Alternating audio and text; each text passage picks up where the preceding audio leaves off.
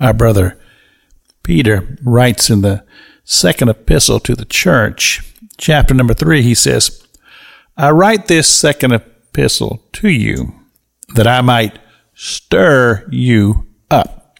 And, of course, I read that and I say to myself, here I am, a preacher of the gospel, coming to you across these airwaves or on the podcast, and I'm saying, Lord, help me to stir the church up. And, of course, Scripture talks about the last days. And I believe that we are in a time to where things are going to happen rapidly in the future concerning futuristic things. But Peter uses this expression. He says, there will be scoffers. And, of course, you say, well, what is a scoffer? Well, that's just somebody who scoffs and says, nah, I don't think so.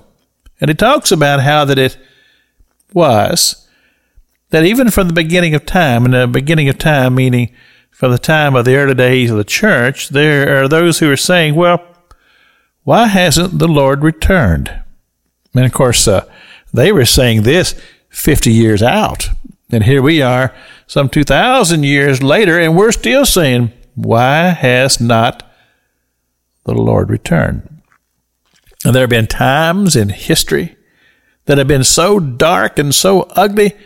We say, surely this is the time that God's going to wrap this thing up here on earth and he's going to call the church home. Why has God delayed? And so scoffers were not only, as Peter is addressing this epistle, to those who are outside of faith, but even those who would be in the church. They would say, I don't know about this thing. We've been waiting a long time.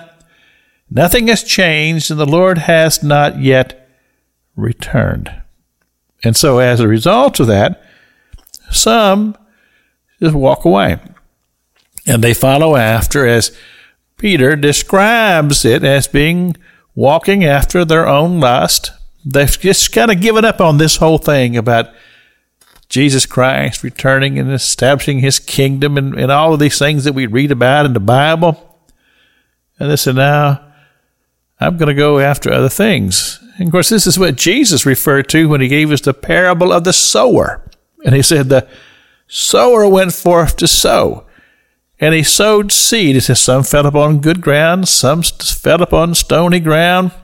Some of the birds came and took the seed away. But he said, the reason why that a lot of times the seed began to lose its effectiveness, he says, because of the cares of this world. Hello. The cares of this world and the deceitfulness of riches.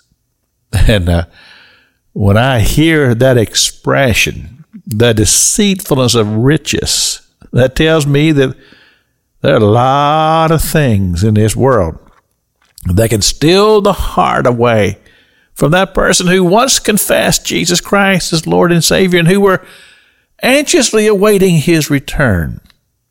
But they've gotten discouraged and they found a new love. And remember what the Apostle Paul told us. He said, the love of